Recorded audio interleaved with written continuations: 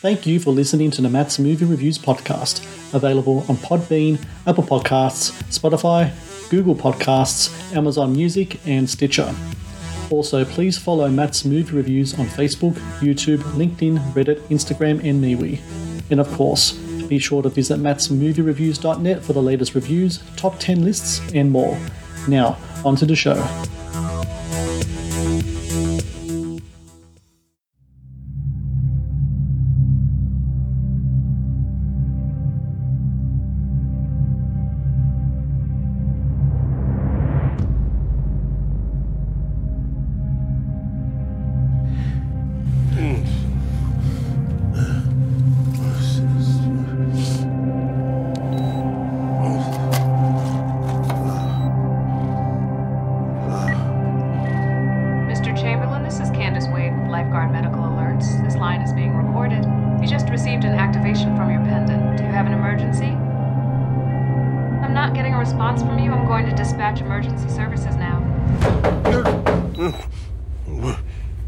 White Plains Police. We're here for a welfare check. Open this door! You're not coming into my home! Help me! Help me! I need help! Hello and welcome to the Matt's Movie Reviews podcast. I am your host, Matthew Perkovich, and this is episode number 387. Releasing November 19 on HBO Max is The Killing of Kenneth Chamberlain, a film that depicts the true life events that led to the death of elderly African-American veteran Kenneth Chamberlain Sr. at the hands of police officers.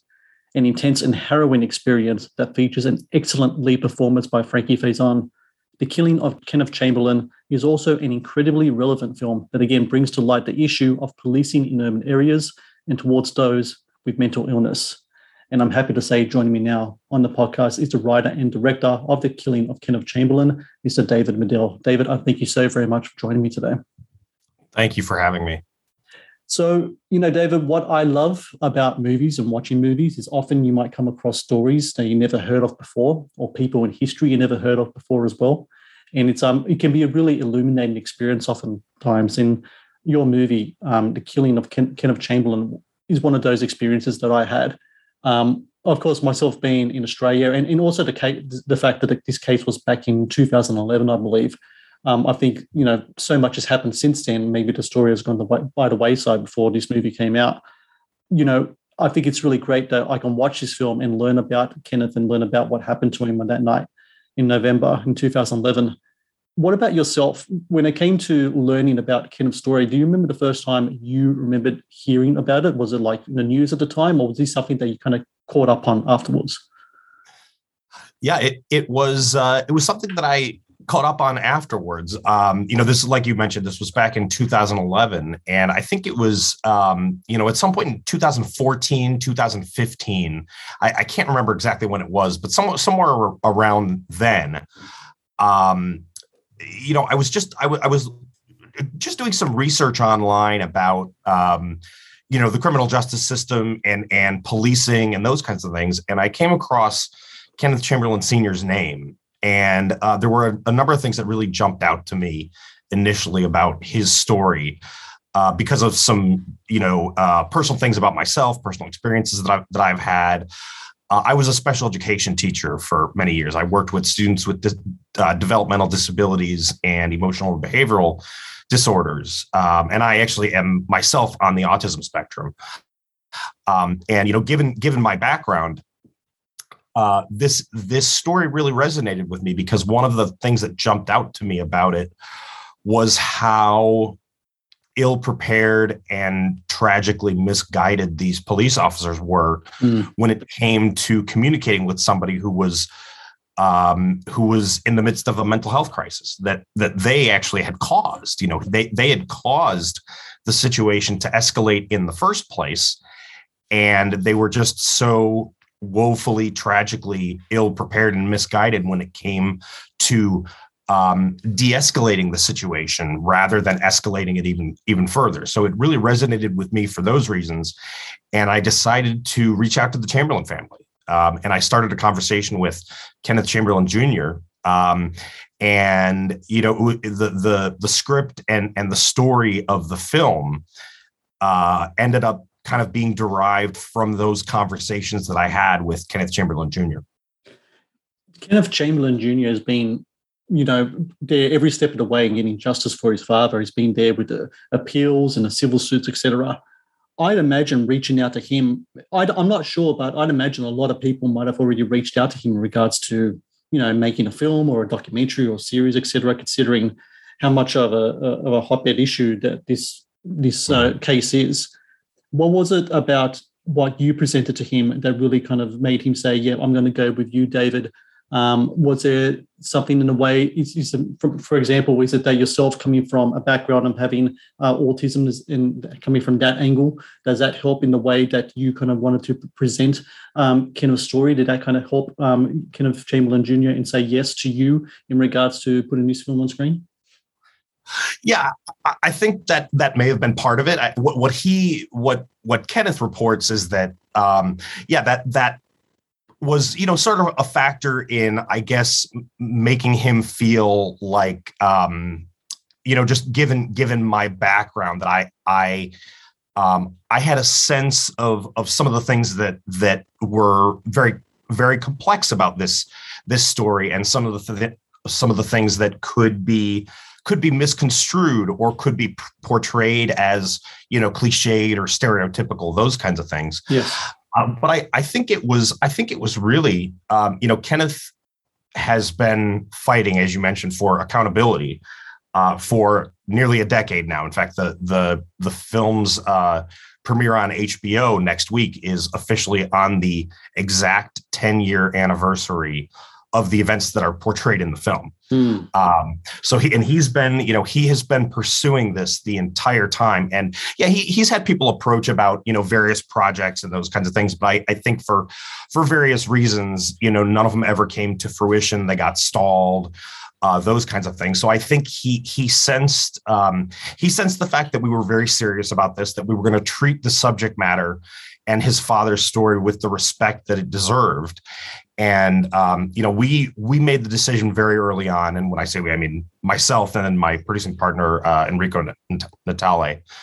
We made the decision very early on that we were going to make Kenneth Chamberlain Jr.'s voice the primary voice behind the film, which is why I say that, the script and the story were derived from the conversations that we had initially. And I think that, because of the enormous respect that we have for Kenneth and the work that he's done over the past 10 years, pursuing justice not only for his father, but for other people other people in families who have been victims of police violence, that he understood that his voice was really going to be the primary voice that we were listening to, and that we were going to treat his father's story with the respect it deserved. There's complexities to this case, because I remember reading somewhere that this is kind of like a case where there's like three sides to the story. You have the police, what they say, you have the forensics, the facts that are laid out, and then you also have the residents who are witnesses to what happened to Kenneth that night, which is depicted in your film. When you piece together the screenplay, is it just a case of just grabbing all of these different kind of sides and kind of like merging together and then creating the best movie that you can from it? Because, of course, at the end of the day, you are making a movie. It's not a documentary. It's not a surveillance from the night. You are putting together art. Is it just a case of trying to grab all of these kind of aspects and putting them together and piecing together the best screenplay you can to represent what happened that night? Yeah, exactly. That was one of the biggest challenges that we faced, I think, because yes, it is a film. It's a narrative film, so it has that. It feels strange to use the word entertainment, but there is that aspect to it. But at the same time, we took this story obviously very, very seriously, and we knew that we had a responsibility to portray it in as honest and accurate a way as we possibly could, and that goes, that speaks to not wanting to demonize any of the characters in particular, wanting to make sure that everybody is portrayed as a human being with flaws, that nobody showed up on that morning assuming that that somebody was going to end up dead. Right. So it was challenging though, kind of figuring out, like you said, there's really no single concrete set of facts in this case. There is the story that the police put out. There's the story that the residents tell, and there's the story that the forensic evidence tells. And there are certain places where all three of those stories match, and certain places where all three of the stories diverge. And, unfortunately, the primary person who can really tell us what happened is unable to, because he's deceased, Kenneth Chamberlain Sr. So, yeah, we had to be very careful and deliberate about, taking very educated guesses where we needed to, operating from a set of facts that we knew were concrete. But then obviously we had to use our imagination in certain sections to fill in some of the gaps, some of the discrepancies between these stories and those kinds of things. So that was really a challenge, making sure that we were being as responsible as we possibly could in, taking these educated guesses about which direction to go with certain things where there isn't one definitive set of facts. With the goal being Kevin Chamberlain Sr.'s voice, his presence is central to the story. Crucial is the casting of who will play him. And Frankie Faison delivers just a tremendous performance in this movie. And he's an actor that, I'm 40 now, so I've grown up watching him in movies and shows. I remember the first time I saw him was in Coming to America, and then, of course, all the Hannibal Lecter series as well. I think he's the only one who played like the same role in all four movies, actually. I think he has that record of being the only one who's appeared in all four. That's correct. I think so. In The Wire later on, etc. Mm-hmm. He's an accomplished, terrific actor, and he gives, which is remarkable to me. I think he's like almost late 60s, early 70s. The performance of his career right now in your movie. Yeah. What was it like casting him? Was he someone that you had on the radar straight away in regards to playing Kenneth? He was one of them. He was one of the people that we had in mind. Yeah, when you look at the industry, there aren't a lot of really three-dimensional, fully developed lead protagonist roles for actors beyond maybe the age of 50. So the list of actors that we could kind of pull from was not a huge list, and he was always near the top of that list. And we knew based on what we had seen, the types of characters that we had seen him play before, that obviously he played a huge variety of types of characters. He'd been in a huge variety of genres. He had been in comedies, dramas, action, thrillers, all those kinds of things. So his career was very, very eclectic. And it was really an incredible experience watching him play this role. He really set the tone for everyone on set in terms of how not only the quality of his performance and the level of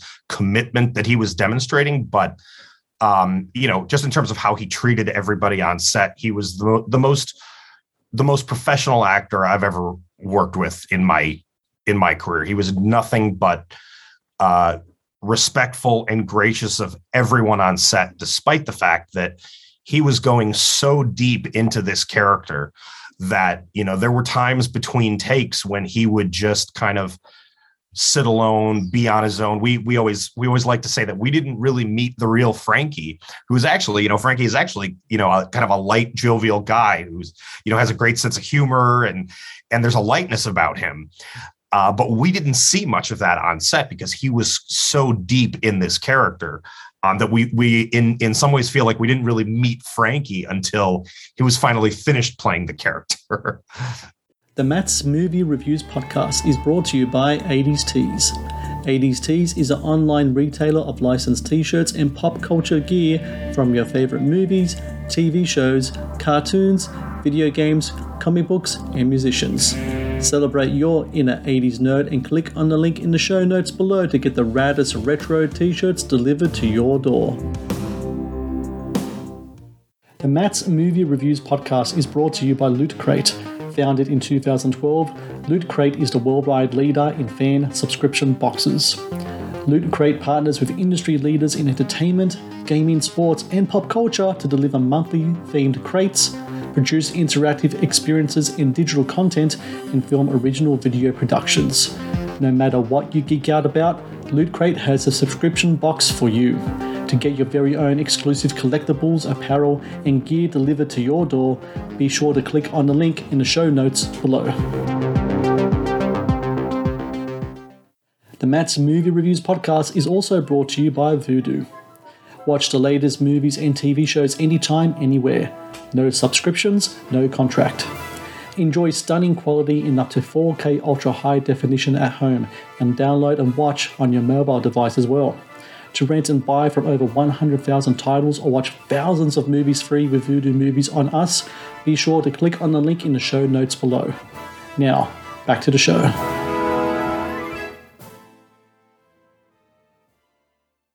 I think what's really important about his performance and your movie as well is that, you know, the conversation regarding policing towards people of color has been, you know, pretty dominant over the last couple of years, but a conversation that hasn't been spoken about enough is policing of people with mental illnesses. Right. You mentioned before that you are on the autism spectrum. My son is also on the autism spectrum. Oh, okay. Yeah. And one of the biggest fears that I have is that when he gets older, if his behavioral issues that he has now doesn't, you know, improve in the ways that we hope, and that he still, you know, has his temper tantrums and such, how will people, you know, respond to that? When he does it at home, me as his mum and dad, we can understand who he is right. and where he's coming from. But a stranger, especially a person, a policeman whose training is to diffuse the situation no matter what it is, might take it another way, and that can go all sorts of directions, right. as evident in what happened with Kenneth Chamberlain. Right. Is the hope that this movie, on top of the conversation of policing of people of color, especially in urban areas, is also the hope that the conversation will be dominated by how people will approach people with mental illnesses, especially how police will approach people with mental illnesses, because there is moments in the film where there are some police officers who want to take a different approach towards, you know, resolution, a different type of towards a peaceful resolution, but they're looked at as lesser than. And then, you know, at the end of the day, what happens. Is it a hope that hopefully there will be changes in regards to how we approach people with mental illnesses in society, especially when it comes to the issue of crime or criminals, or even what happened with emergency situations like in this movie? Yeah, absolutely. I mean, that's a huge piece that I hope the film, that I hope the film generates discussions and conversations about, because, you know, we know that, in America, and I'm not quite sure how the dynamics in Australia, but I know, you know, obviously in America, people of color, particularly Black and brown people, are disproportionately likely to be injured or killed by police. And the same goes for people with mental health challenges or developmental challenges like autism, like other developmental disabilities, emotional and behavioral issues. So it's absolutely, that's a huge part of it. And, you know, my hope is that, you know, the film can generate discussions about what types of training are police officers really receiving. I know that there are some departments who have implemented de-escalation training or nonviolent crisis intervention training on how to respond to individuals with mental health challenges, but it's not nearly enough. When you look at the discrepancy between the number of hours in police academies that officers receive mental health training compared to the number of hours that they receive weapons training, it's like 40-1 or 60-1, something like that. So I think that, you know, that's a huge piece of it. And, you know, being on the autism spectrum myself, obviously it's personal for me, and having worked in special education for so many years, you know, I've been involved in crisis situations, that have been resolved smoothly and safely. And I've been involved in crisis situations that have spiraled completely out of control, where people get injured. And there's, serious damage done sometimes. So it's very personal for me for those reasons. And that is a huge piece that I hope the film addresses in some way or generates conversation about, because like you said, in relation to your son, I'm sure that a lot of parents can relate to that, especially parents of children with special needs that, obviously he's going to be safe if he's having a behavior at home. But you never know how people in the community might react. You never know if there's an encounter with a police officer, is that police officer going to have the adequate training or the right mindset or the right, approach to de-escalate the situation and to exercise empathy and compassion, or might there be some different outcome? So that's a huge piece that I really hope the film addresses and generates conversation about. The key word that you just mentioned there, I actually had in my notes for this movie was escalate. It just seems like this situation just grew bigger and bigger and bigger and bigger. Yeah. What is key to that feeling within me when I watch this film, the intensity of it, is that it's such a visceral experience. The editing, the angles that you made your shots with, the performances, of course. It's interesting that I read that you were very insistent towards both your cinematographer and editor that you were going to do this handheld. There wasn't going to be anything else but handheld. What was it? Was the decision behind that just to make sure you can catch that really visceral feeling and get in there really close and intimate so that the audience can feel exactly what's happening?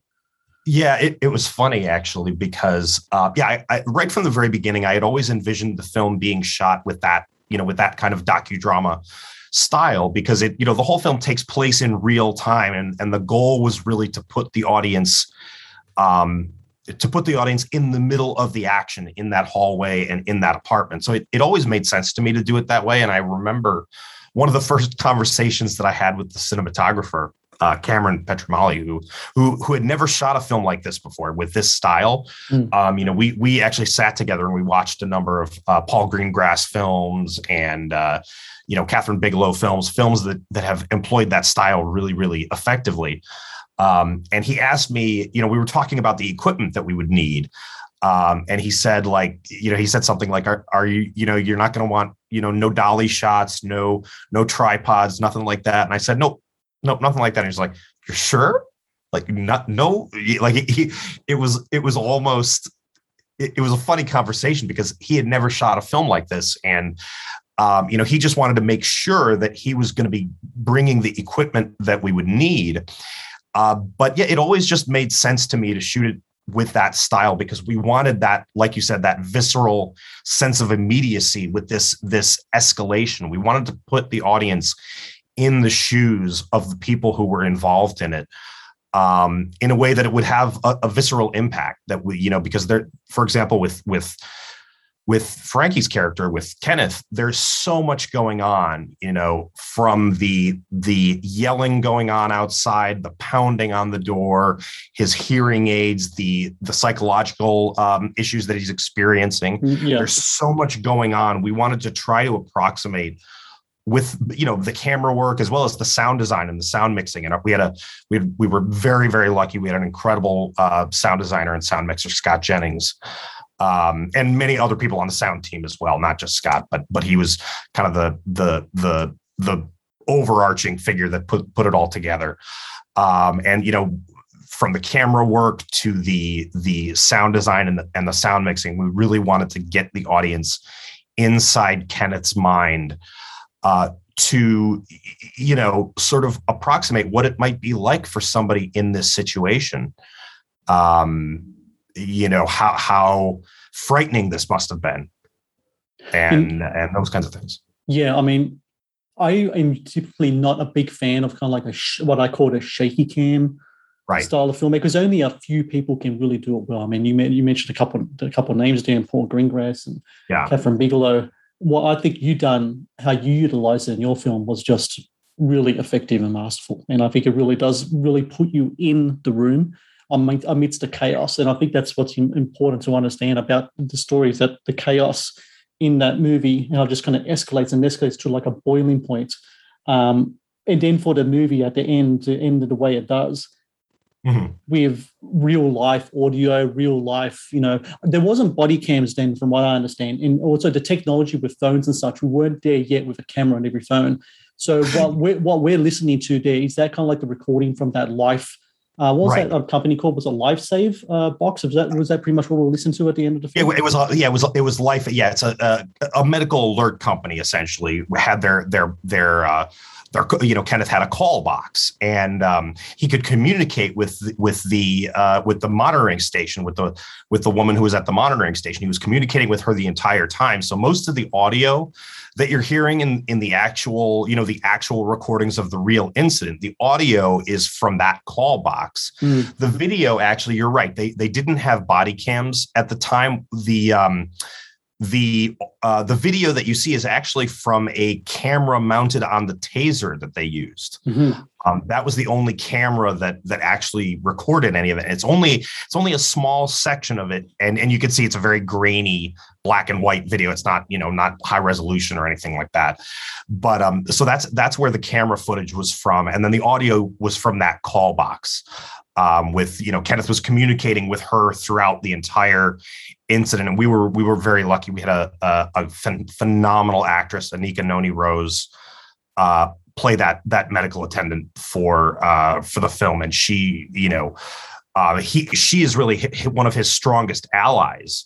Throughout this entire incident, as she was in real life as well.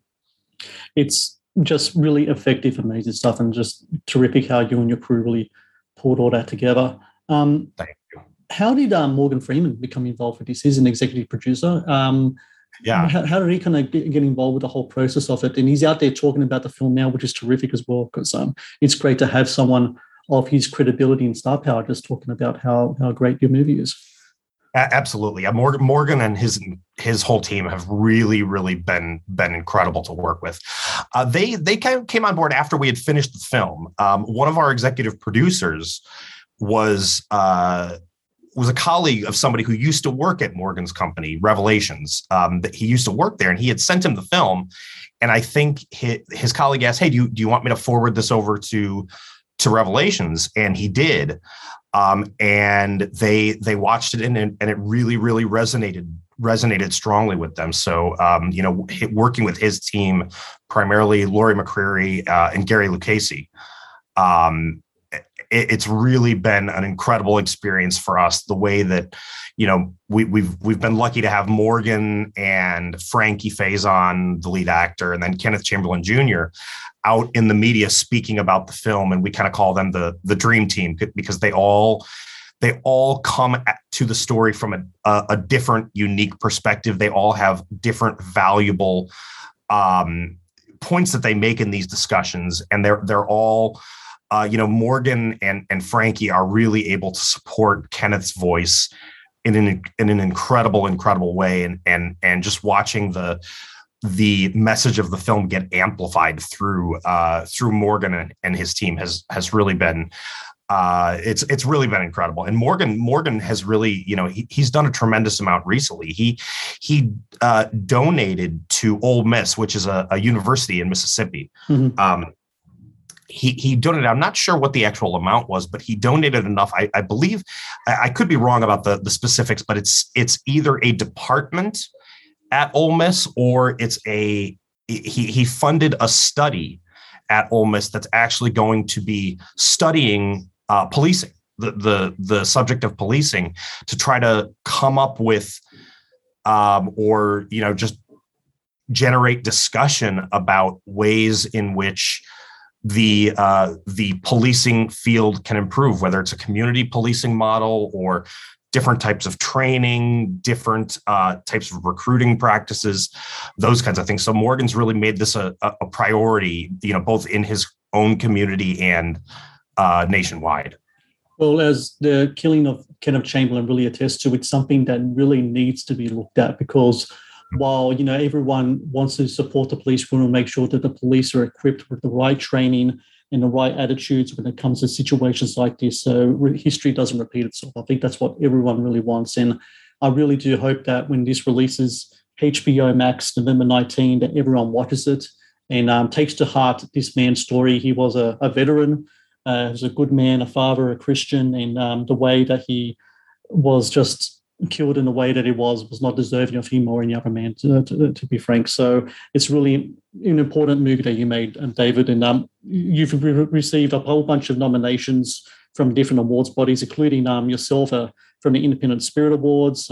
Frankie Faison's got a lead performance nomination from the Gotham Awards, and I think it really deserves it, and I hope to see much more as the award season goes on, because it's a deserving film, and I hope everyone gets to watch it. And David Medill, I thank you so very much for your time today, and thank you for making this film. I think it's really important that Kenneth's story is being seen by everyone, and that his story be heard.